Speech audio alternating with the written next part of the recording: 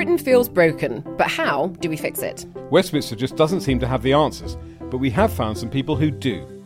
Join me, journalist Becca Hudson. And me, the former MP Ed Vaizey, for How I'd Fix. From the price of a pint to the housing crisis, this is the show where we take an alternative look at the problems plaguing the nation. And hear practical solutions from those in the know. Catch new episodes of How I'd Fix wherever you get your podcasts. Rebuilding Britain starts here. Edgy talk, plain talk, unrivaled talk. Mike Graham, the only radio show you can count on for a proper serving of good old-fashioned common sense. In search of the perfect debate. The Independent Republic of Mike Graham. On DAB+, on the app, Talk Radio and Talk TV. Good morning and welcome to the Independent Republic of Mike Graham on Talk TV, not only Britain's newest television channel, but the world headquarters of common sense, the place where you'll get straight talking, the place where you will hear the truth, the whole truth, and nothing but the truth. We're live on TV all across the nation today, ladies and gentlemen. I couldn't be more pleased. It all launched last night very successfully here at Talk Towers, and we are all thrilled to be bringing you in vision the message that we have been giving you for the best part of the last 2 years. And it is, of course, that we respect you. We respect freedom. We respect freedom of speech and freedom of choice. And that is entirely what we will be doing over the course of the next 3 hours. We're kicking off this morning with Baroness Fox, Claire Fox from the House of Lords, who's going to be giving us her view on Elon Musk, the man who has just paid $44 billion to take over Twitter, to, he says, democratise it and put people back into places where they used to be. Donald Trump, interviewed last night by Piers Morgan, says he doesn't want to rejoin Twitter because he's going to stick with his own social media. I predicted he will rejoin it because he will know if he wants to run for president in 2024, he's going to need a bigger platform than one he's currently got on social media. We're also going to talk about doctors. Apparently, GPs now want to stop working at 5 p.m. Well, that's helpful, isn't it? How on earth are you supposed to get a doctor's appointment if they only work 9 to 5? And some people are also saying they want a new bank holiday. They want one for the Queen's Platinum Jubilee this year, but people in business are saying, oh, we should be helping other people in the community so they can thank each other and have yet another day off. Well, we don't need another day off, and I'll be telling you why later on as well. Laura Dodsworth is here. She's got plenty to say about all manner of things, the woke culture, all sorts of problems that are going on in the world of gender and what makes a woman a woman. We'll also be talking, of course, about Angela Rayner. That story's going on. Freedom of the press very much at stake here. The Speaker of the House seems to think it's a good idea to call an editor of a newspaper into the Houses of Parliament to ask him what he thinks he's doing. Well, I wouldn't bother going if I were you. I think the editor of the Mail on Sunday should stay in his office and not move. Thank you very much indeed. If you need any lessons in anything at all, this is the place to get them. 0344 499 1000 is the number. We want your involvement just as much as we ever did. We're going to keep taking your calls. We're going to keep hearing your stories, and we're going to keep projecting those stories to the people in power so that you can fix whatever it is that you need to fix. You're listening to me, Mike Graham, right here on Talk TV. It's epic. And so, here we are for the very first time, sitting high above the River Thames. The sun is shining, the sky is blue. It looks amazing out there. I'm grateful to all of you for tuning in. Many of you tuned in last night for the first time, and thank you very much for joining us. It's time to say a very, very good morning to Claire Fox, who is, of course, Baroness Fox of Buckley. How nice to see you. It's a great honour to be on your opening show on Talk TV. I couldn't have thought of a better person to have on because we've got so many things to talk about this morning, particularly as I think the world has kind of changed slightly overnight. Piers Morgan, you know, who an awful lot of people think is a very Marmite character, but love him or hate him, his show last night was brilliant. He made an attack on the woke. He said that it's not about, you know, being miserable. It's not about shouting at people. It's about having proper debates, about talking to people in a splendidly kind of intelligent manner, listening to their arguments, and then maybe rejecting them. But the point is, we must be having them. We can't be being shut down. And then Elon Musk comes along and pays $44 billion to buy Twitter, and already you can see some changes there. I think that the Elon Musk thing is absolutely extraordinary because I don't want to be dewy-eyed about this. I mean, I'm not going to personally rely on a billionaire in order to guarantee free speech. I'm nervous about, and it's one of the themes of your show in your introduction, which is the people should be the ones who decide the culture of free speech in this country, not like the billionaires or the powerful. Right. However, it's a bit exciting that the person who has just bought Twitter, has declared that free speech is the foundation of democracy. Yes. And it's also that's very encouraging, rare. isn't it very encouraging that one of his first statements is that he hopes that his enemies and his critics stay on Twitter. Exactly. Because that's what free speech is about. Because too many people, I think, have got the idea that free speech is only for people that they agree with. Exactly. And it's So not for the people they don't like. He's basically talking the talk. I think, but we'll see what the culture of free speech is like from the reaction to Elon Musk buying Twitter. I mean, my goodness, overnight we've had Amnesty International, we've had the American Civil Liberties Union, which is, I mean, to use the phrase, gone woke over the last few years, absolutely saying we can't have a platform that's going to allow free speech because it'll mean hate speech. Yeah. So we've seen half of the Democratic Party, lots of opposition politicians, all sorts of politicians in this country saying, oh, what a disaster it is. Elon Musk is taking over and he's emphasising free speech, no ifs, no buts. Now, that tells you a lot about the culture of free speech when leading politicians immediately assume that free speech will equal offensive hate speech and they don't want to hear it. And therefore, we've got to know that censorious atmosphere is a real challenge.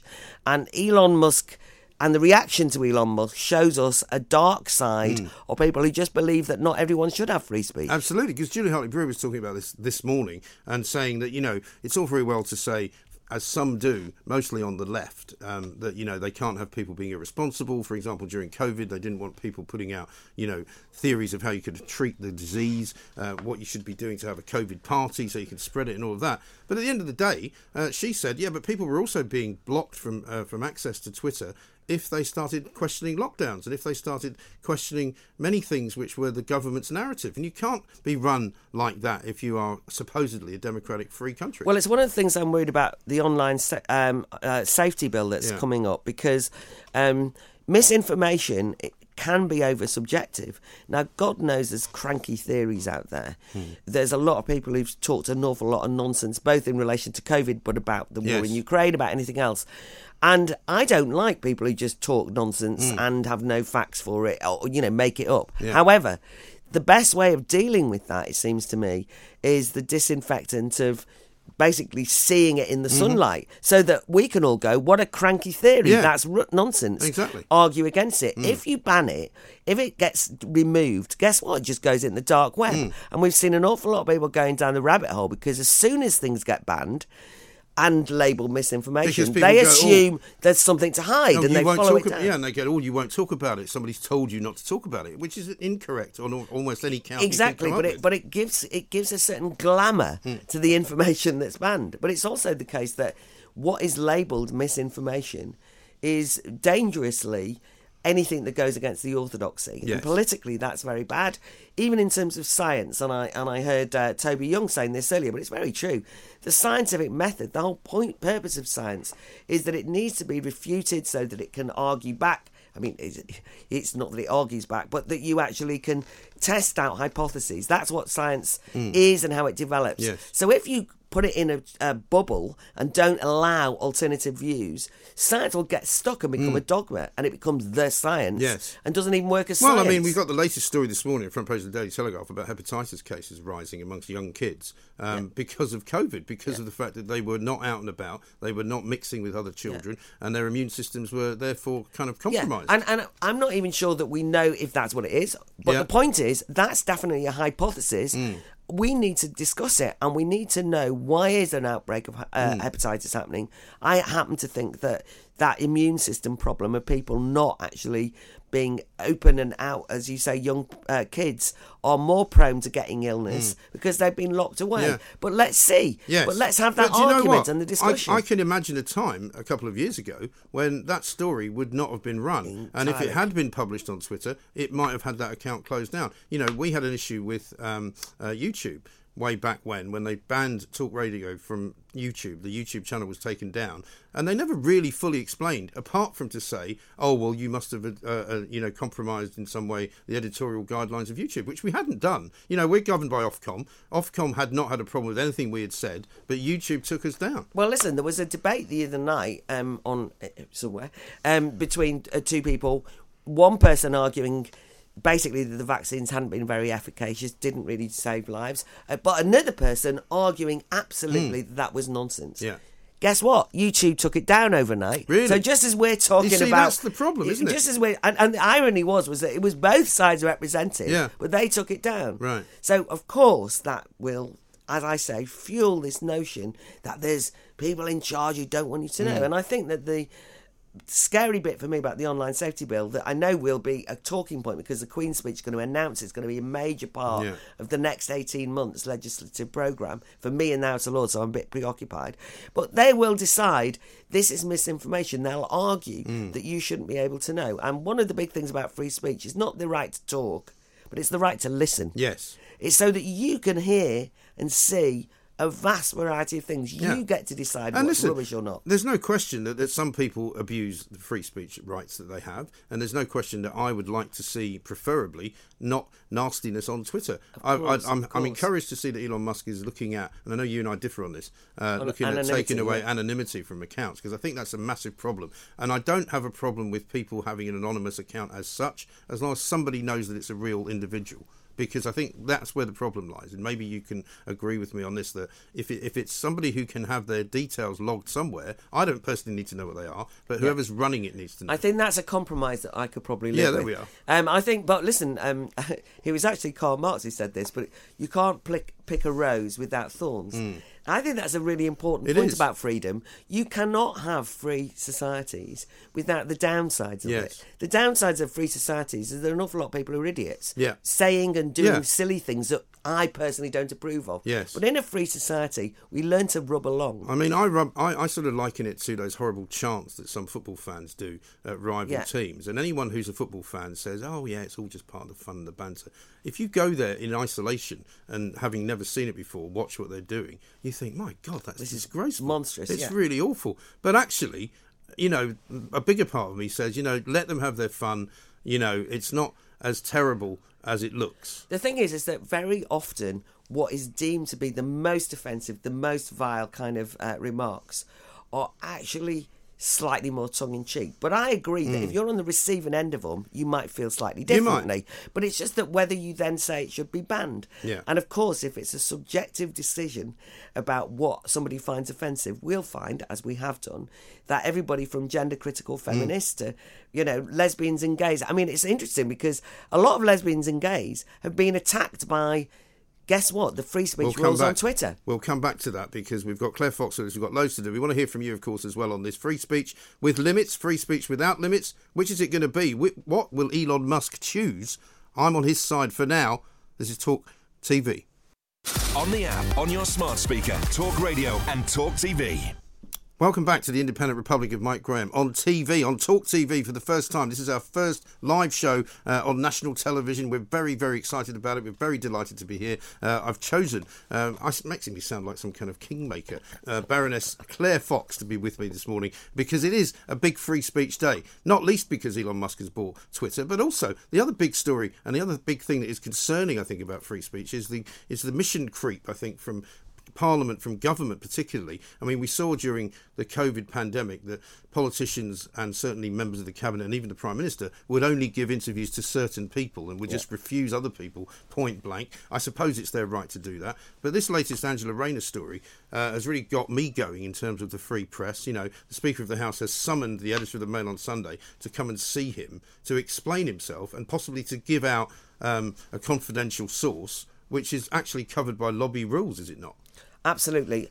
Look, there's two parts of this story, and the first thing to stress is that I can tell you now, one of the things I absolutely hate in politics over decades is that vile accusation that women use their sexual wiles to get on. I mean, it's the most degrading accusation. So this is not the same as a bit of sexist banter. This is like the actual idea that you as a woman do that in order to get on, and you've only got on because you've flashed your eyes, your legs, and whatever. I mean, right? to be honest, I would have thought it. that was the realm of a sort of 1970s sitcom. Yeah, and but actually, a lot of people over the years you do use that against their political opponents. So I hate that. When I read the article, I was furious. Was one of the first people to tweet out how vile it was. Now I'm thoroughly shocked by the fact that the Speaker of the House of Commons thinks that they can boss the press around in that way, because press freedom is talk about, we were saying free speech is the bedrock of a free society. I mean, press freedom, let's just go and ask, shall we, the people in Russia, what it's like when the press are not free. Yes. We do not need politicians telling people what they can and can't print. And look, you can have a gutter press, right? But I'd rather have a gutter press that was free than an unfree press that was all pristine and only said the right thing. And listen, we can easily say that there were times when the gutter press, if you want to call it that, was not the best behaved press in the world, but it's a very different animal now. Exactly. But anyway, the point is, it's free. It should be free to say and print articles that I don't like and that I find offensive. Yeah. That is the deal. The point about the Angela Rayner story is that it's also in danger of wiping out what was really horrible about that article, because now everyone's saying that misogyny is rampant throughout Westminster. Every woman politician is walking around in dread and fear of attacks. This is a hyperbole gone mad. This is not true. Most female politicians do get a bit more aggro on social media. There are some sexist attitudes around, but by and large, there is an over-exaggeration of the idea that women are feebly and vulnerably wandering around under attack of vile MPs from the other side. Yes. So one horrible article should not amount to a moral panic that undermines press freedom. No. And really, the Speaker's got to stop speaking on this question. I really think so, because it's a value judgment that he's making on whether this particular newspaper should have written this particular article. I mean, I've heard people making arguments about, well, what about all the people who would have seen the piece, you know, like from the reporter who wrote it, to the person who edited it, to the sub-editors, the people who put it on the page, the people who picked the pictures. You know, why were they not up in arms, say this is outrageous? Well, because not everybody thinks the same way. Exactly, and also, do they want a cull of all those people? Yeah. And your point about the demand that they reveal their sources is not just against the lobby rules, that's against the whole of journalistic ethics, right? You do not have to tell. Yeah. It's very simple. I mean, we do not want all this kind of snitching behind people's backs, right? Well, I don't like anonymous briefing all the time, but it's been valuable. But it has a place, right? It's like whistleblowing. Yeah. This might be an example where you think, oh, what a vile thing to have said. It probably happened in the bar and somebody said it. But that doesn't make any difference. No. The principle is what matters here. Exactly right. And also, if you remember back again to the days of the pandemic, Neil O'Brien, as a Tory MP, now I think a member of the Cabinet or a junior minister, he was actually putting a list of names together, and on which Julie Hartley-Brewer was one, I don't know if I was another one, of people who he decided, in his wisdom, were not sort of towing the party line. One of the most unsavoury aspects of that lockdown, I'm glad you've remembered, because that was a blacklist. Yeah. And guess what? We don't believe in blacklists. No. A list of names. I was added to one by somebody in the House of Lords that put me on some secret Twitter list that was basically COVID deniers. I was absolutely furious, and I only found out because they made a mistake and copied me in. Oops. Well, the point, exactly, so that was quite enjoyable. That's and then I was able to people. see. I know, I was thinking, you daft person. But anyway, but this was a senior, I'd only just gone in the Lords, and this was a senior front bench spokesperson added me on a list of COVID deniers. And I've never been a COVID denier. But anyway, the point was, it was ludicrous phrase, isn't it? Look, it's a McCarthyite attempt at discrediting people, delegitimizing them, branding them so that they're beyond the pale. So yes, you're absolutely right. Neil O'Brien did do that. The point is that politicians have to be, a certain amount of humility is required when it comes to the media. Yes. Even though the media is not always to my liking or to my taste, a free press should be awkward, say terrible things. Yeah. You've got to put up with the good and the bad. I'm afraid so. I mean, I've said this before as well. I'm not really that bothered about what kind of character my MP is or what type of character my Prime Minister is, providing they're doing the job properly. But at the moment, I worry that they are so full of themselves that they think that they tell us what to do as opposed to the other way around. They work for me. They work for you. Well, in your case, you work for you as well. But, you know, the point is that we're in charge here, not them. No, I know. It's exactly right. But it's also the case that the media have not done themselves any favours when they've gone along with a lot of the orthodoxies coming out of the government. And so actually I want a more argumentative media. You know, I don't want them dealing with Angela Rayner's legs. Right. I want them to be asking questions about, for example, why hospital visits aren't carrying on at the moment, even though there's no pandemic. Right. Why are you still only getting 30 minutes a week to see somebody in a care home? I mean, God, the scandals are go-go All here. of these things are massive, and I've been saying this for weeks and weeks and weeks. since last November, actually, when I was calling for Boris Johnson's resignation then, because it wasn't about cake. It was about all the things that weren't happening that he promised would happen. So I don't want a supine press. No. I want the press to be asking more questions. I want them to move away from a rather narrow obsession with Partygate, by the way, and a rather superficial demand that there's more restrictions on everything.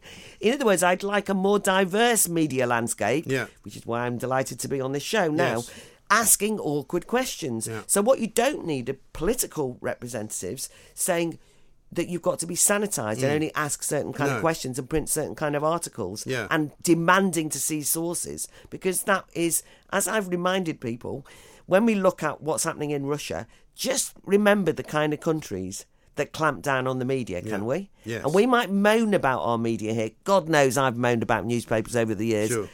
They've treated me abysmally and written ridiculous nonsense stories about me. But I never believe in libel actions, and I don't believe on any restrictions on the press, and I hold by that because I believe in free speech. Yeah, absolutely Warts and right. all, no ifs, no buts. Yeah, absolutely right. Baroness Claire Fox. What a refreshing voice to hear first thing on the Independent Republic of Mike Graham right here on TV, on Talk TV for the first time. And by the way, for anybody out there who's sitting there writing for anybody like The Guardian, who say, oh yeah, look, the right-wing bigots have got their own TV channel. Well, we just quoted from Karl Marx, and it wasn't derisory either. It was actually rather nice.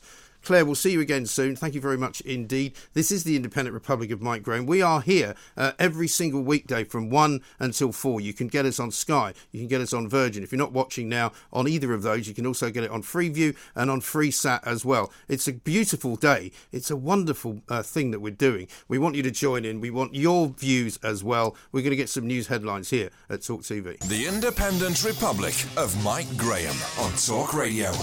We've been championing the cause. We are putting together a sort of ongoing and rolling dossier of stories in order to hand them to Sajid Javid, the Secretary of State for Health, in order to make sure that people can get what they want from what is increasingly now a very, very failing and underperforming NHS. Let's talk to Dr. Renee Hunderkamp, who is a GP herself. Dr. Renee, a very good morning to you. Welcome.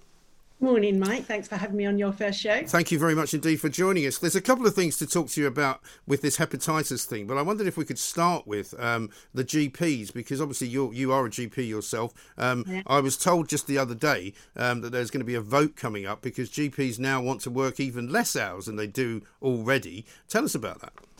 Well, I saw this story actually, and I thought it was parody. I mean, it really goes back to everything that I've been saying, Mike, that there is no acceptance amongst the people that are running GPs, you know, the RCGP, the BMA, that there's a problem. They're not reading the room. And whilst I understand all of the staffing problems, the burnout, less GPs now than there was 10 years ago, it doesn't matter when we're losing the trust of the people. And they only have to tune in to shows like yours, read Alison Pearson in the Telegraph. Any radio or TV they switch on has people telling the most horrific stories. I was at the school gates yesterday listening to a mum tell me how she cannot get to see a GP for her 6-year-old. And so it goes on. So until we admit there's a problem, whether we like that problem or not, how are we ever going to find a solution? And to suddenly deny there's a problem and say, oh, and by the way, we want to cut our core hours as well, is staggering. Well, it is. I mean, it's hard enough, isn't it, for most ordinary people, particularly if they're working people, to get some time off to even get to see a doctor. If they're going to only work 9 to 5, effectively, I mean, that's going to rule out, for most people, any chance of ever seeing a doctor. It's really bizarre. And I think it's brinkmanship, actually. Having spent a lot of my life negotiating before I was a doctor, you know, it's the person who makes the most outrageous demand who generally gets closer to where they want to be. And I think because there's this suggestion now that GPs have to open on Saturdays 9 to 5 into the evening until 8:30, they're going on the counterattack with a ridiculous suggestion that they actually cut their core hours in order to finish up where they were again. That's all I can imagine that it is, because there's certainly no appreciation of how people are feeling. And the thing is, Mike, what I don't understand is most people will say, given the choice, no, I'll do it by telephone actually, because that suits me better. Right. And that's why I don't understand why we don't just give patients the choice. How do you want to be seen? And I don't think GPs would be inundated with people in their surgeries. I think they would have the people who really want to be there, but the rest would carry on. Yes. And there was a time, I seem to remember, when my older children were younger, if you'll if you can get your head around that. When I used to sort of visit occasionally these drop-in centres, which seemed quite successful for a period of time. Do they have those anymore? Because I think a lot of people would use those if they really knew that they could literally drop in, and you say maybe had to wait 20 minutes to see somebody, but it wasn't your regular doctor. So there are still walk-in centres, although over COVID they became non-walk-in centres. You couldn't walk into them, right. And you were funneled into them by 111. And there are still GPs in A&E who try and funnel people away who don't need to be there but do need to see a GP, and I do that, as you know. But I agree with you that drop-in centres, walk-in centres are a good idea. The only thing I will say is, having worked in them occasionally, quite often people don't want to come to a GP on their bank holiday or their Sunday because that's their time with their family or doing whatever they like to do. So I don't think there's this extraordinary demand to see a GP, out of hours on a Sunday, on bank holidays, etc. But I do think there is a demand to just be able to see a GP and not have to navigate 27 hurdles before you get to that point. No, I think you're absolutely right. And people are fed up to the back teeth as well of the ridiculous rules that are being run in so many hospitals, so many foundation trusts that we've spoken about over the last few weeks, where you still can't get in. Many hospitals don't let you visit a sick relative at all. Some only let you in for 1 hour a day. Some will only let one person in. I mean, it's a nonsense. When is it going to be fixed? I actually think it's barbaric. And as you know, Mike, I did a thread tweet overnight about my partner's father. And I did that really not because I was champing at the bit about our family situation, because as you know, I've championed people and children since the beginning of this. But what it has done, as anyone can see, is if you read the replies on that thread, it is heartbreaking. People actually experiencing the same thing. One visitor for the duration of an elderly person's stay, or anyone's stay, only an hour a day, you go in there and you find an elderly person who's unclean, unshaven, not eating, not being offered hot drinks because there's no one to help them drink it. They've lost their, hearing aids, their teeth. And this has gone on before COVID, mark my words, because before I became a GP, I considered doing care of the elderly, and I couldn't do it because it broke my heart. And I just decided there was not much care of the elderly. But it's got worse by COVID. And I think by withholding visitors, we are actually seeing the demise of people who would not necessarily die so soon. And yet, ironically, it's all being done in the name of saving people. But it isn't. People. Well, it's really not. And I mean, just to bring us on to the final point we wanted to make this morning about this hepatitis outbreak, it's being linked to lockdown. People not sure exactly why so many young children seem to be getting hepatitis in quite serious ways in some cases, particularly up in Scotland, bizarrely. But clearly another sort of victim of the NHS COVID policy, which was to basically keep everybody inside, to not allow children out so that their immune systems were kind of compromised. What do you make of it? So, I mean, it's important to say at this stage that we don't know what's causing this hepatitis. So anything I say today is speculation. Yeah. There is a 75% connection with adenovirus. So 75% of these children have got adenovirus. Now, there are hundreds of adenoviruses that children see day in, day out when they are normally at school and mixing in society. So it's fair to make the assumption that because they've been kept away from normal mixing and school, etc., they haven't developed their immune system properly. So when they are meeting these adenoviruses now, instead of being able to bat them off quite simply, their immune system is naive, doesn't recognize it, may be going into overdrive, and it could be the overdrive and inflammation that's causing this, or it could be the virus itself. We just don't know. But I think people seem to miss the point with children that when they're born, they have no innate immune system like we do. And over the next 5 to 10 years at school, they develop that. And the way that they develop it is by meeting these colds, viruses. They have to get them, colds and upset tummies, and they have to get them so that their immune system recognizes them on a low dose basis, so that in the future, if they get a big dose, they can recognize it and beat it. We need pathogens in our life, especially as children. Yeah. It's how the immune system develops. You take that away and you develop problems for the future. Absolutely. Renee, great to talk to you. Thank you so much for being on our first show. Dr. Renee Hundekamp there, a GP, with her take on why it is that GPs want to work fewer hours, see less patients, and actually make the NHS service even worse than it is. This is Talk TV. Common sense for the common people. Solid talk. Hot talk. The Independent Republic of Mike Graham. on DAB+, on the app, Talk Radio and Talk TV.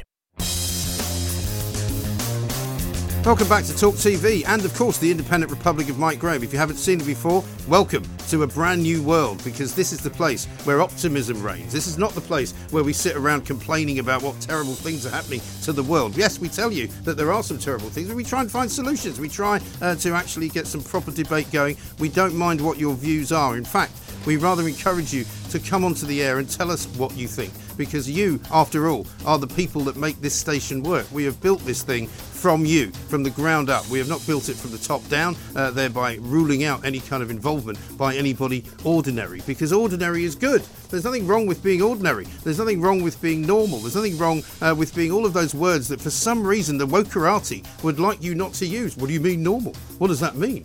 Well, it means normal, doesn't it? Look it up, for heaven's sake. The people of this country deserve better than what they've been getting, not only from their politicians, but also from their media. And that's why we're here. We're going to be here for a long time, and we're going to make it work, OK? Laura Dodsworth is here with me, as she always is on this particular time, on this particular day. She's got plenty to say about Emmanuel Macron. She's got plenty to say about climate change GCSEs, and we might even get around to talking a little bit about how she was ahead of the curve on the Elon Musk Twitter scenario. 0344 499 1000. We also want your calls. We're hearing that doctors want to work less. We're hearing that you can't get a passport. We're also hearing, of course, that there might be shortages. But there is one piece of good news out there.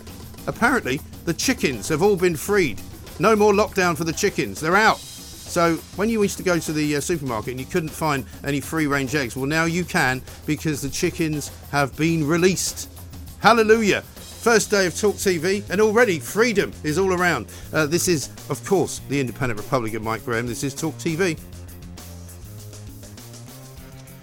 Thank you very much indeed for joining us this morning. If you're watching us for the first time on Sky, on Virgin, on Freesat, on Freeview, welcome to the brand new television station that everybody's talking about. Laura, and welcome to the first show on the Independent Republic. Thank you for coming. It's lovely. Thanks for having me in your brand spanking new Isn't it Independent lovely? Republic. I love it. I like the blue, I like the orange. It's dynamic. A bright it's like aspect. It's familiar enough that we kind of feel like we know what we're doing in the same place, but yes, different enough to be glittering and exciting. It is. It's a bit like getting your house kind of remade, isn't it? When you walk in and you go, oh, I like this new colour. Yeah, nice. Yeah, definitely. Sadly, I have to go back to the same old house, but I did start my day with the free-range eggs this morning. Oh, good. And the free-range bacon. It's great news for the chickens, you know, because the chickens have been under lockdown. And I was tongue-in-cheek at one point saying, well, surely if you're worried about them passing avian flu to one another, wouldn't you just make them wear masks? People gave me so much unbelievable... No, but they thought I was serious. People were like, look at this idiot.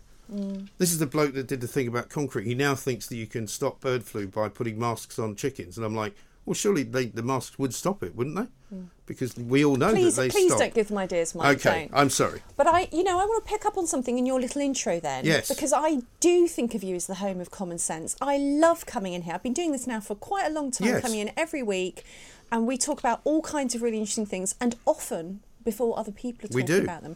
You know, you said with this time, let's talk about Elon Musk. Do you know what? Let's slot that in right at the beginning, because I feel like I'm getting some brownie points for this. Yes, you should. Because we did talk about it before the story really broke. Basically, as soon as Jack Dorsey and Elon Musk were talking about whether Twitter's algorithms should be public, yes, they should. What Twitter needs is transparency, not more regulation. And I would say that feeds through to all of our approach to free speech. Let's have everything transparent. But it's interesting, isn't it, how many people don't like that? You know, Twitter's in absolute meltdown. People saying that bullying's going to be rife and the only way to protect democracy is to stifle free speech or something. Oh, really? Isn't it funny, though, they don't object to the bullying that's currently going on because it's all in favour of the things that they believe in. So, for example, bullying J.K. Rowling is okay, and anyone who supports her, because they're on the right side of the argument. I think the problem is that some of the people that are really worried about what the effect of Elon Musk buying Twitter is going to be is because they're worried that some of their own medicine is going to come back at them. But the fact is that people who are genuinely proponents of free speech don't bully or try to censor in return. I don't think that's how it's going to be. Look, I'll be honest, I think we're in a dangerous situation where we're expecting billionaires to ride in on their white steeds and save free speech. This is not how it should be. But if it's how it has to begin, then fine. Also, people talk about, you know, in the dangers of Twitter being in the hands of a sort of mad multi-billionaire, entrepreneur. One of the biggest shareholders of Twitter before this, and one of the people who blocked his original bid, was a prince in Saudi Arabia. because the Saudi Arabian royal family held a massive stake in Twitter. Now, I didn't even know that until relatively recently. But Mike, that's because we don't talk about it. But I didn't see anybody who's now currently weeping and wailing about Elon Musk saying a damn thing about Saudi Arabia. And I'd like to think that actually, if I wanted my rights protected by someone, I'd go for Elon Musk every time. Absolutely. Thank you. Now let's ruffle some more feathers. The chickens are out the hen house. Very good. Let's ruffle some more feathers. And actually, it's about climate. Now, Nadeem Zahawi said something last year, which again, I mentioned on this show at the time because I thought at the time it was quite a worrying portent.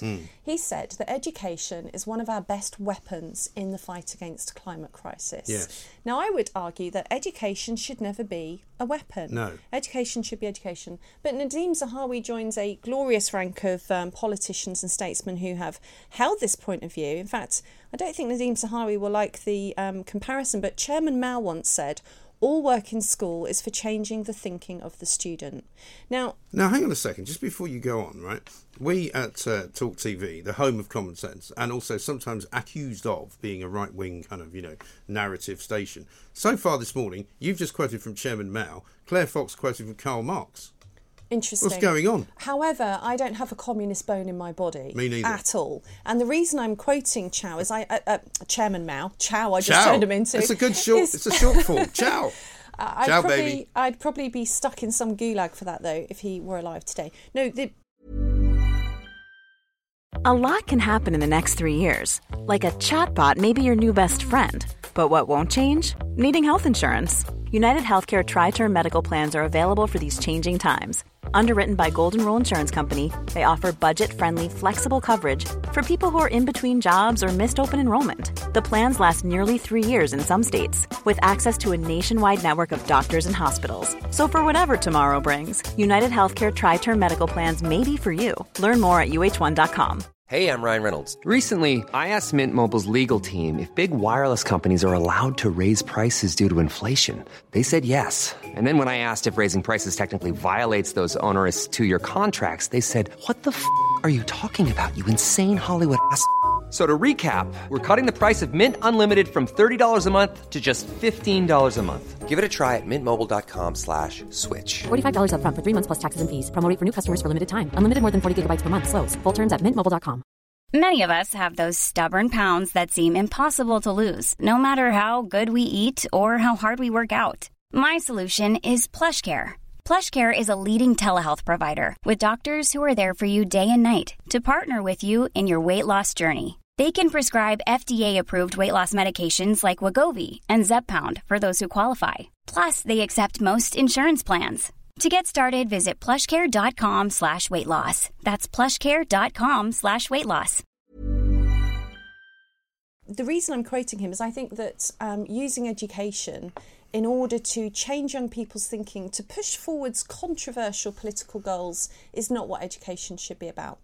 And so I think that my worry about that being a portent has come to fruition because on Earth Day it was announced that there's a new GCSE joining the ranks of the others, and it's been dubbed a climate GCSE or a saving the planet GCSE. Yeah. It's a natural history GCSE. But make no mistake, it is not just about natural history. No. The Oxford and Cambridge RSA, the examination and awarding body that's launched it, has openly said it's about greening the curriculum. And I don't like that word, greening, do you? I don't, because actually there's another way of looking at it, and it's about not brainwashing so much as greenwashing children's brains. Obviously, children are susceptible to information, they're like sponges for information, but also susceptible to fears. Now, the curriculum has yet to be set in stone, but when you read what people involved in defining that curriculum are saying, it's very much about anthropogenic climate change. This is man-made climate change. Of course. Well, that's not in question anymore, according to these people, is it? There is no room for debate, I think, is their usual argument. Well, I think there's two aspects to this. First of all, anyone that's been at least somewhat red-pilled by following the science during COVID is going to be now sceptical to hear that the science is settled. The science should never be settled. It's always about questioning, challenging hypotheses, and it should be about free and open debate. So being told the science is settled is a worry in itself. But regardless of what you think about man-made climate change, and beyond that, the implications of it, what are the challenges for the planet and what do we do about it, there's another thing to consider, which is this behavioural psychology approach to the younger generation. Now, this GCSE is part of a bigger movement that's going on. Now, the Behavioural Insights team, that's the Nudge Unit, published a report last year which was very swiftly unpublished, and that talked about using education. Beyond that, there's an organisation called CAST, that's academics from Cardiff and Bath University, and they're also about changing our attitudes towards climate by socially transforming us. And children are very much at the centre of this. What does that mean exactly, socially transforming us? There are people who don't believe that we're going to mitigate climate change without changing our behaviour. So behavioural science is seen as one of the key approaches to tackling climate change. Right. Now, this is all having a really big impact on young people's brains. So CAST, this academic body, did a study among 10,000 young people, and it found that 59% of young people aged 16 to 25 are extremely worried about climate change. Yeah. 75% think the future is frightening, and 83% think that people have failed to take care of the planet. So this is how young people are feeling about climate change. And I looked at this survey they conducted. It didn't ask young people to agree with a single positive or neutral statement. They were all really gloomy. Things like, humanity is doomed. Yeah.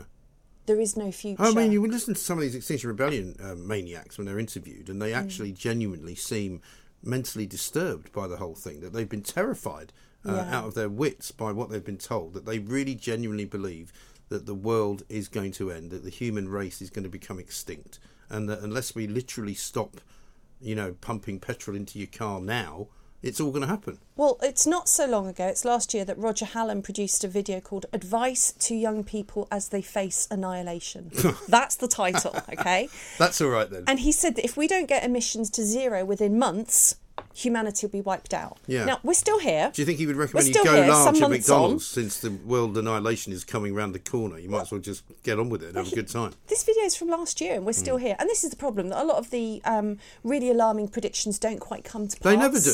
Except the young people are being frightened by Well, it. nowadays what they do is they quote, they've now put sort of teenagers out to argue with people like me and Julie Hartley-Brewer, and they go, yes, but we know you don't understand the science, and have you not seen the IPCC report? To which I say, well, yeah, I've not only seen the IPCC report, but I've seen all the IPCC reports who've been warning about this since about 1989, and not once have they actually been correct. And the problem is the IPCC reports omit certain facts in order to present well, they also an include ideologically projections, driven and in the perspective. same way, isn't it interesting? We're going to have to stop in a second because we've got very tight and rigorous deadlines here at the new Independent Republic of Mike Graham. We might have freedom of speech, but we haven't got freedom when it comes to getting out of on time. But so we'll come back to this in a moment. But here's the thing I want you to think about, because basically, if in fact we were to stop doing all of the things that these people want us to stop doing, like driving cars, flying in planes, it would be a minimum of 10 years before anything made any difference at all. If it did make any difference, which it probably wouldn't, unless the entire world did it. But only if the entire world did it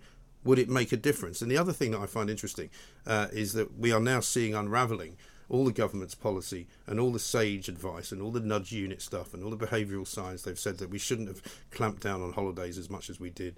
We shouldn't have locked children away from going to school. We probably shouldn't have done as many lockdowns as we had. So all of that, which is now being picked up by the climate crowd, is already being proved to be incorrect. So we'll come back with Laura Dodsworth on that. More to say. More to say on that. More to say on Emmanuel Macron as well. More of your calls to take as well. 0344 499 1000. Please do call. This is Talk TV. Essential, edgy, engaging. Advanced postulation for any angry nation. Ask for it by name. Talk Radio. The home of common sense.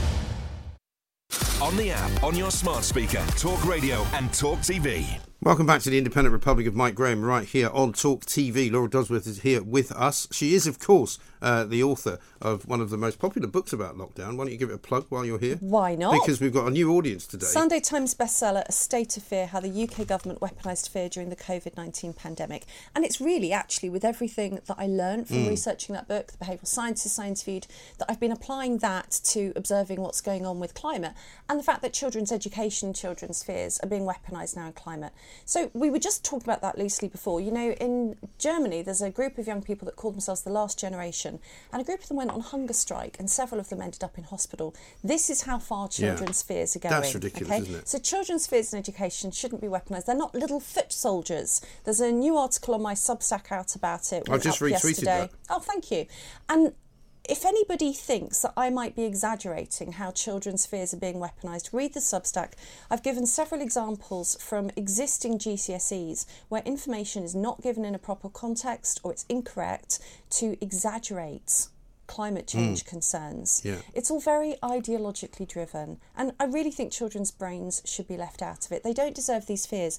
The fact is that many of these projections never come to pass. No, they You don't. said you've been reading the IPCC for years. They don't come to pass. They change the goalposts, but each time we're just dragging another generation of kids into a new set of fears that they don't need to be going on And the hunger way that strike it's for. presented is it's not presented as a scenario that might happen. It's presented as something that will definitely happen unless we do something different.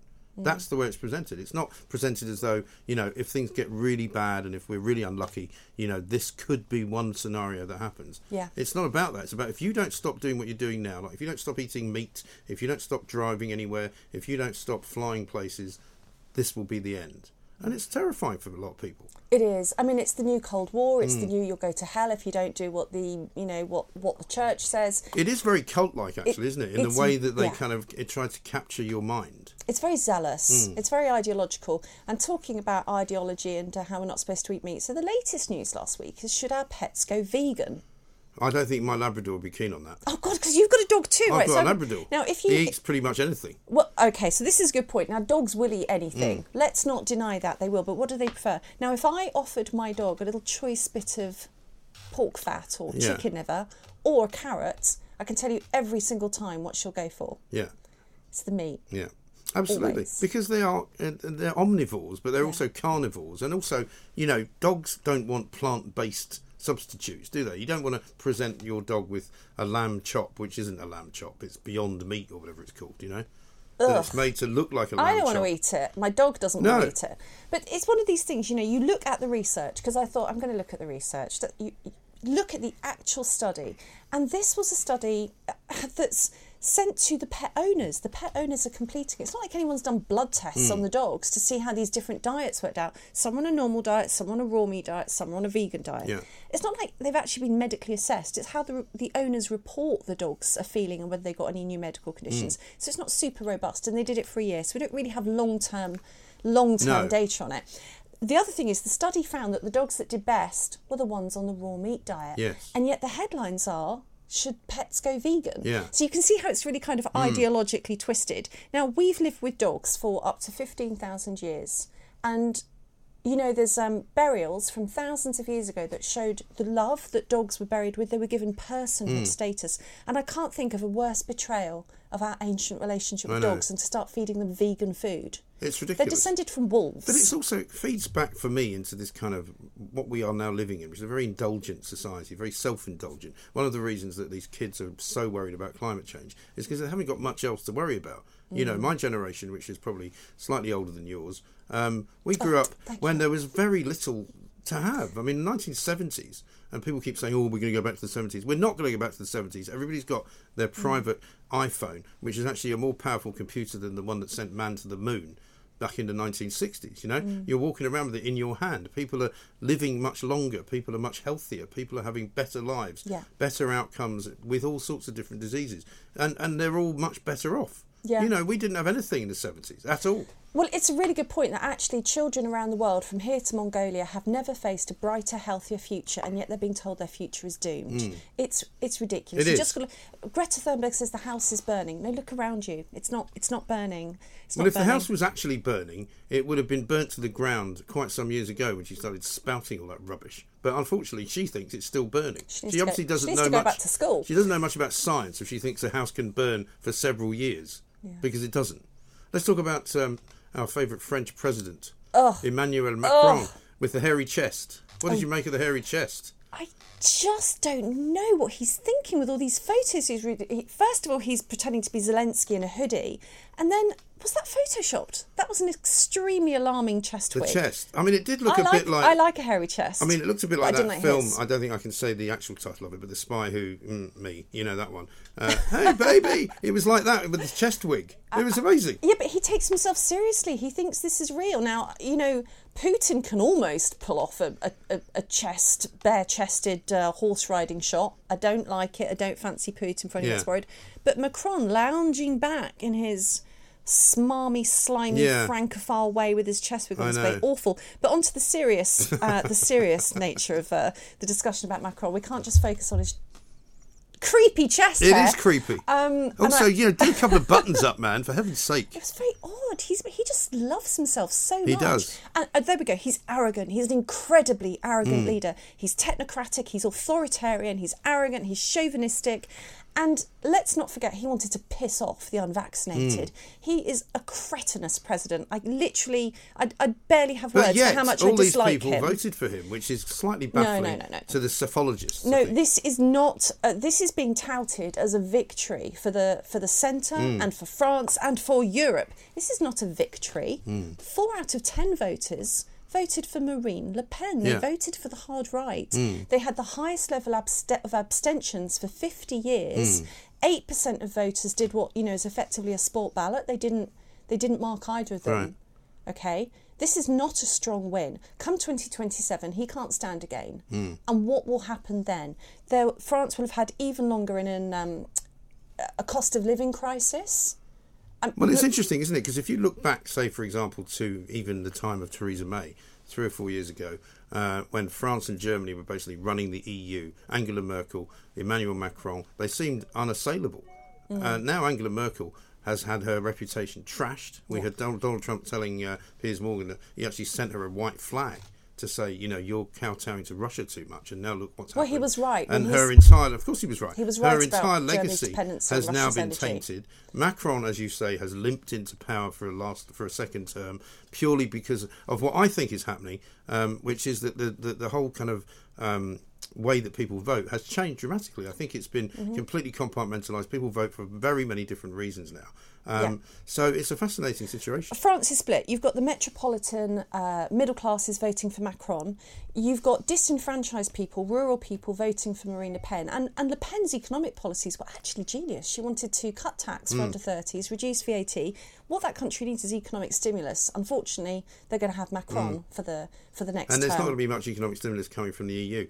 Tragically, though, we are out of time. No, we are. No. But don't worry, it's always good to leave people wanting more. That's my view. You always leave me wanting more. That's the thing. Well, I can't say too much about that, but that's the way it is here at the Independent Republic of Mike Graham. Laura's Lowdown, brilliant from Laura Dodsworth. Thank you very much indeed. We'll see you next week. We'll be back with more from you as well, of course. 0344 499 1000 is the number. This is Talk Radio. The Independent Republic of Mike Graham on Talk Radio.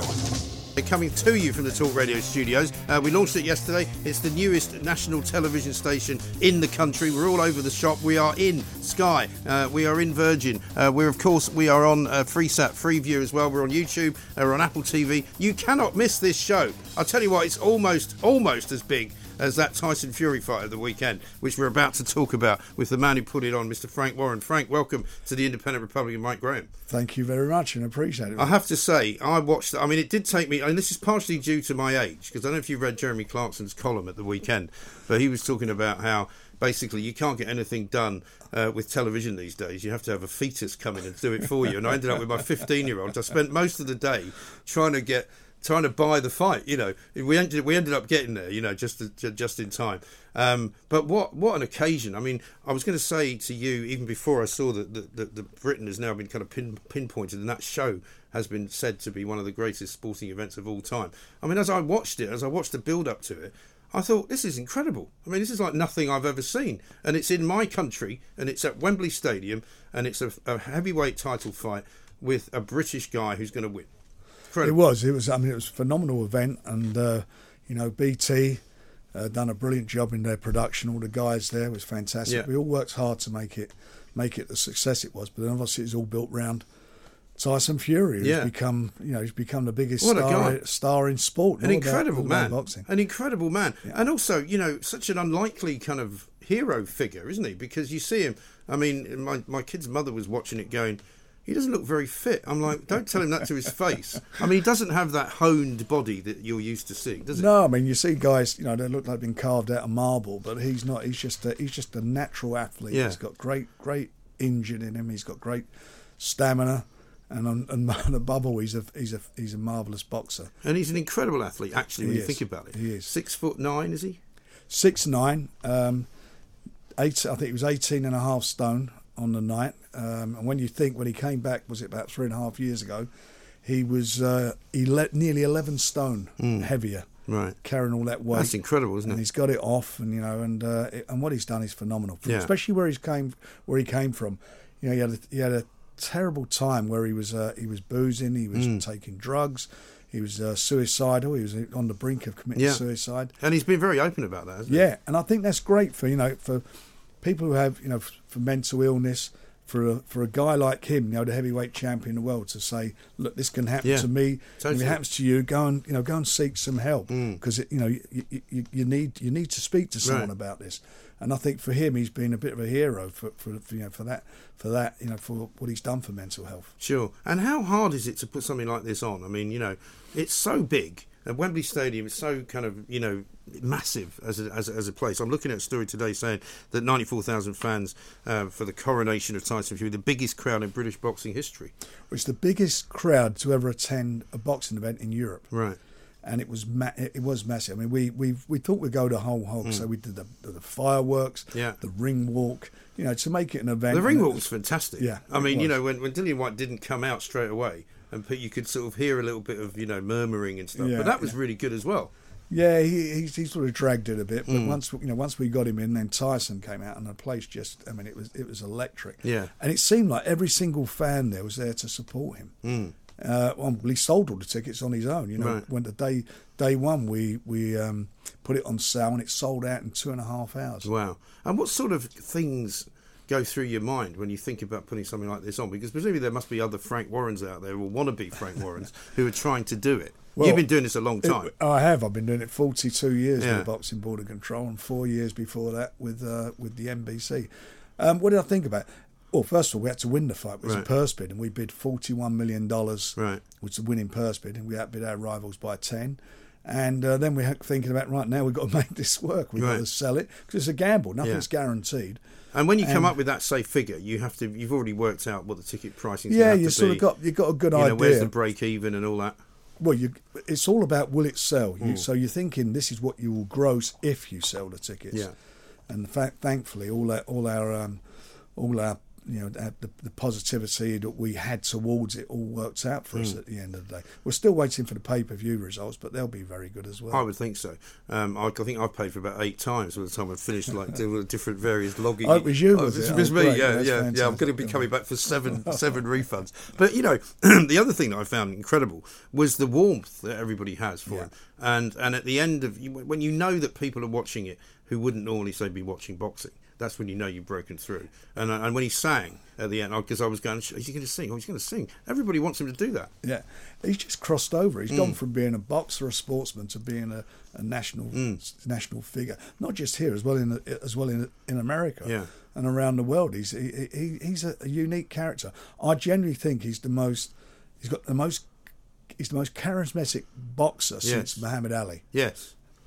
That's how he is. I mean, I look back. And what's he like to hang around with? He seems like he would be just like he appears to be. What you see is what you get. He's good fun. He's got a great sense of humour. Very down to earth. He is a man of the people, and that's why the people turned out for him. Yeah, absolutely right. And of course, the big question is, can you raise enough money to persuade him to come? I was reading a story the other day saying he might come back for $100 million, but I mean that's not out of the question, is it? Look. At the moment, let him go and enjoy. Let him go and bask in the glory of what was his fantastic night with his family. He's been away from them for nearly 4 months in training. Yeah. So now, it's time. It's family time, and we got plenty of time to sit down and chat about it, and then work out what happens in the future. At the moment, his head is in the retirement mode. Yeah. If he wants to do that, then so be it. But I think he's a fighting man. He's an actual fighting man. He loves boxing, and I'm sure he'll come back. And for most boxers, I mean, we've got Ricky Hatton coming back. I mean, for most boxers, they don't really want to stop, do they? I don't agree with that, though. I don't agree that it should be boxing. Okay. Ricky and I are good friends. I promoted him. He won his world title with me in Manchester. That was a fantastic night too. But 41, 42 years of age. He's not lived the life outside the ring. No. He shouldn't be fighting. And also, the last time I saw him getting beaten, it was a pretty bad beating he got, wasn't it? Well, he did. He had a couple of tough fights. He was unfortunate for him. He was in the era of the peak Manny Pacquiao and Mayweather. Yeah. I mean, great fighters of their generation. But he's been out the ring too long, and he shouldn't be doing it. It's dangerous for him. Yeah, and I think that's an issue, isn't it? I mean, but surely if that was the case, then the British Boxing Board of Control. Well, they won't license it. They'll do that without. They'll do that as unlicensed by the Boxing Board of Control. Yeah. Which is, look, that's what happens in this world. But I think it's not a good thing for boxing. It's certainly not a good thing for Ricky Hatton or Barrera, for that matter. No. And what's the next big thing on the Frank Warren calendar then? Or are you going to take a little bit of time off now? Taking a bit of time off. We've got a world title fight coming up on the 21st of May at Derby County. At their ground, and we've got Zach Parker in there with Andrade, which is a cracking fight, a really, really good fight, and I'm looking forward to that one. Okay, going to be brilliant. Well, listen, Frank, thanks for popping in. We wanted to play a little bit of the singing and all the shenanigans, but we can't now because we're now on proper TV, so we can't nick other people's stuff anymore. Unfortunately, you should have let me know. I'd have got the clips for you. Well, listen, we'll have to do that another time. But brilliant to see it. Fantastic event. Thank you. I think it really also. It made me proud to be British, to see a British sporting event in Britain, one of the top venues in the country. So I thank you for flying the flag, and we'll see you again soon. Frank Warren, if you haven't seen the fight, by the way, it's worth buying it even now. And I'm not selling it for him because I'm not getting a cut here unless, something changes in the next 10 minutes. But we will be back with more. We'll take your calls, 0344 499 1000. Also, I'm going to be telling you why we don't need another bleeding bank holiday. So you can get lost with that idea. This is Talk TV. Talk Radio. Unbelievably realistic. It's the home of common sense. Non-complicated radio for a complicated age. Just like the real thing. Talk Radio.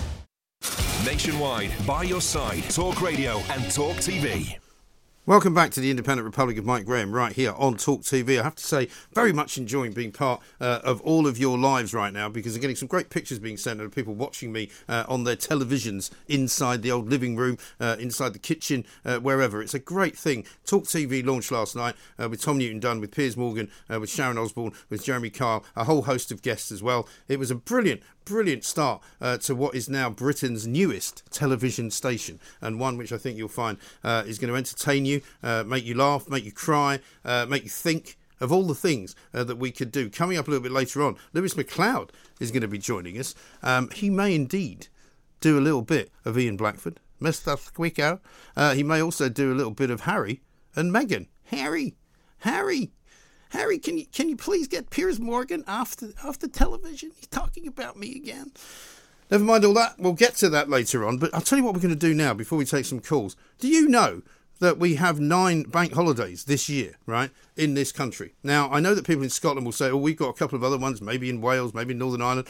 9 in England, certainly, are going to be run, including the one for the Queen's Platinum Jubilee. Now, of course, we should have probably a holiday for the Queen's Platinum Jubilee because it's a celebration of her Platinum Jubilee. However, the CBI and the hospitality business have decided that they would like the bank holiday, the new one, the added-on one, to become permanent so that we would have 9 every single year. Well, I think we've already got enough bank holidays. Let's face it. I understand that UK hospitality business is in need of some cash, but looking around at the moment, I would say they're doing pretty well.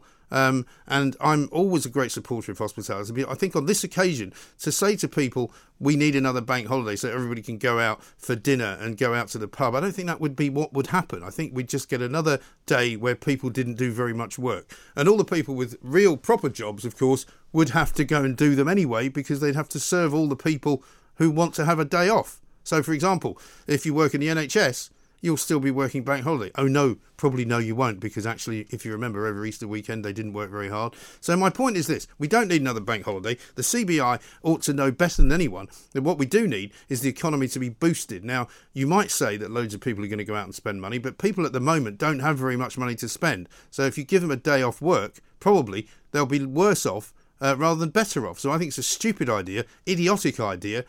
No more bank holidays. In fact, I would reduce the number of bank holidays we have already. Instead of having 9, why don't we put it down to 7? That would be a better idea, wouldn't it? This is Talk TV. Let's talk to Sharon, who's in Milton Keynes. Hello, Sharon. Hello, how are you doing? Very well indeed. What can I do for you? Good. It was just your subject about passport. Yeah. My son, who turns 18 in June, has applied for his first passport. Applied for it in January, and we've had conflicting messages from the passport office to say they've been trying to contact him, which we haven't had any correspondence apart from an email saying this. And one says everything's fine, and the other one says there's an issue. And he's been for the past month trying to contact the passport office, and you're put in a queue and then cut off because it says they're too busy, too many calls at the moment, so they can't take your call. And he's been ringing up at various times in the day, and we just can't get through to them. It sounds very familiar, this. This is what happened at the DVLA. It's also happened at various doctors' offices where you just can't speak to a human being, can you?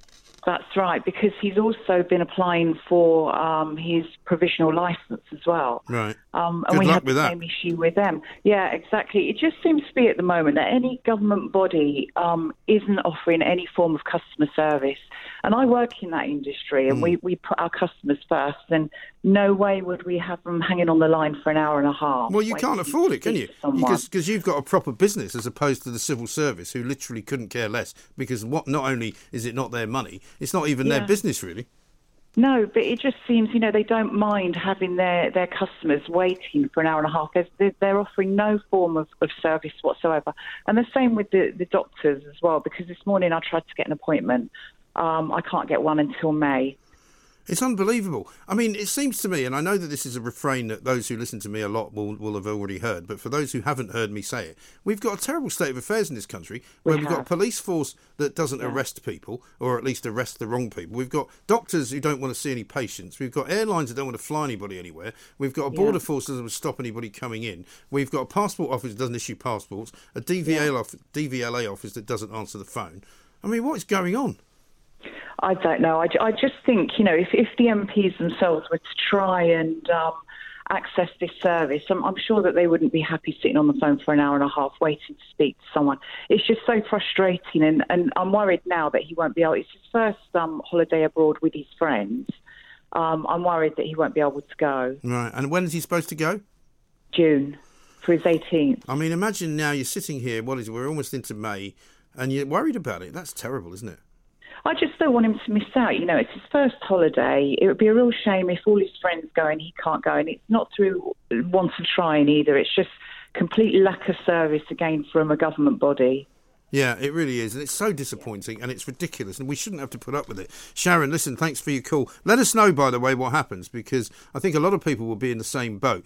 Simon Calder was telling us that the reason for this delay at the passport office is because loads of people are applying for passports when they don't need to. I'm not sure that's true. I'm really not. And I'm not suggesting that Simon Calder's got it wrong, but I'm suggesting the passport office giving that as a reason is probably not right. Because I can tell you, having been to the passport office with my own son just before, I think, the end of last year, there was only one person on the door, one person on security, one person in the downstairs desk, which is the sort of, welcome desk where they tell you where you go next, and one person upstairs actually seeing people and doing the interview. So literally, normally there would have been about 20. There was one.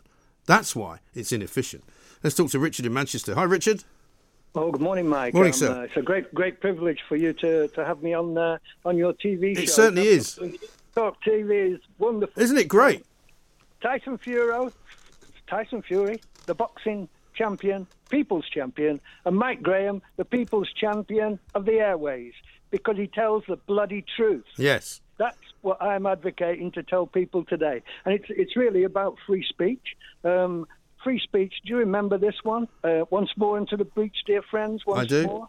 Or close the wall up with our English dead. In peace as nothing so becomes a man as modest stillness and humility. But when the blast of war blows in our ears, imitate the action of the tiger.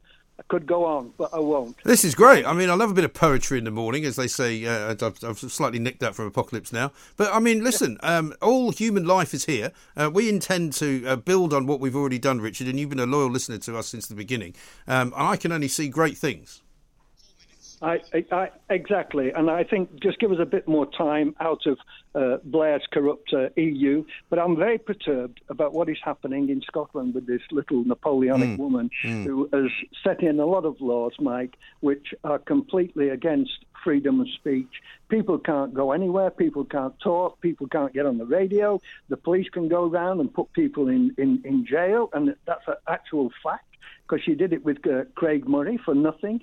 And now she's threatening free speech for the whole of Scotland, and she's looking now for the local elections to say, oh, we've won this now, so now we're going to go for a referendum, and I hope that Boris is ready for the onslaught. And I don't know what you think about it, but it will be, because the mainstream media will do anything to get us back into I don't think she stands a chance of winning any kind of independence referendum, and I think even she knows that, Richard, to be honest. But listen, we shall watch the North very carefully, as we always do.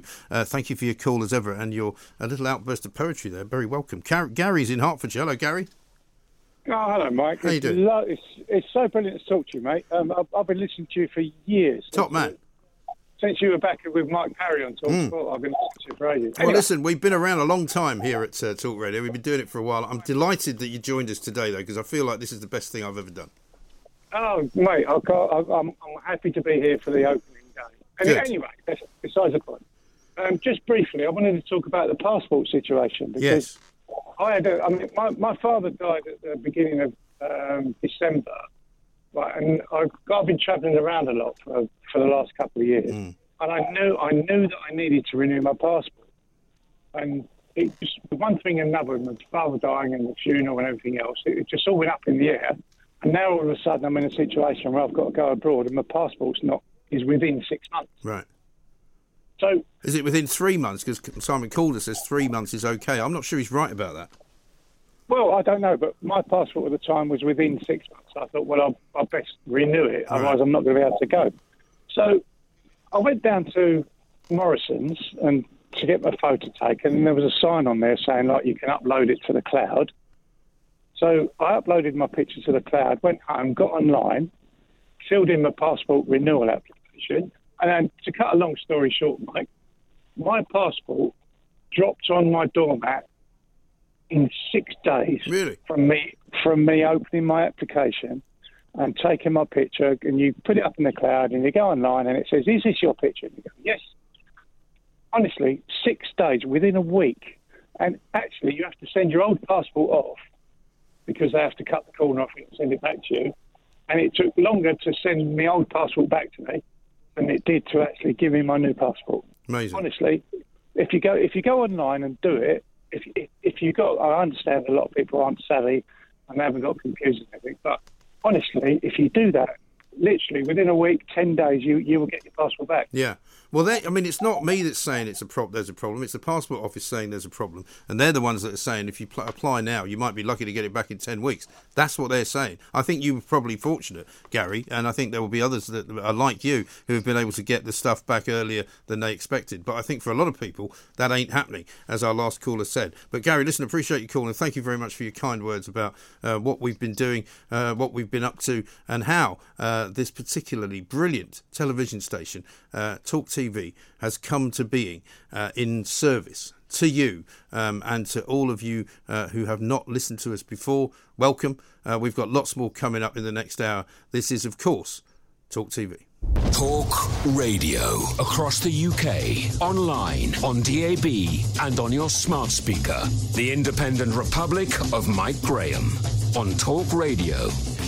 If you enjoyed that, be sure to catch the whole show 10 till 1, Monday to Friday on Talk Radio via DAB, online, or via the Talk Radio app. And if you have an opinion on the stories we cover, we'd love to hear from you. Call us on 0344 499 1000 or tweet at Talk Radio during the show to have your say.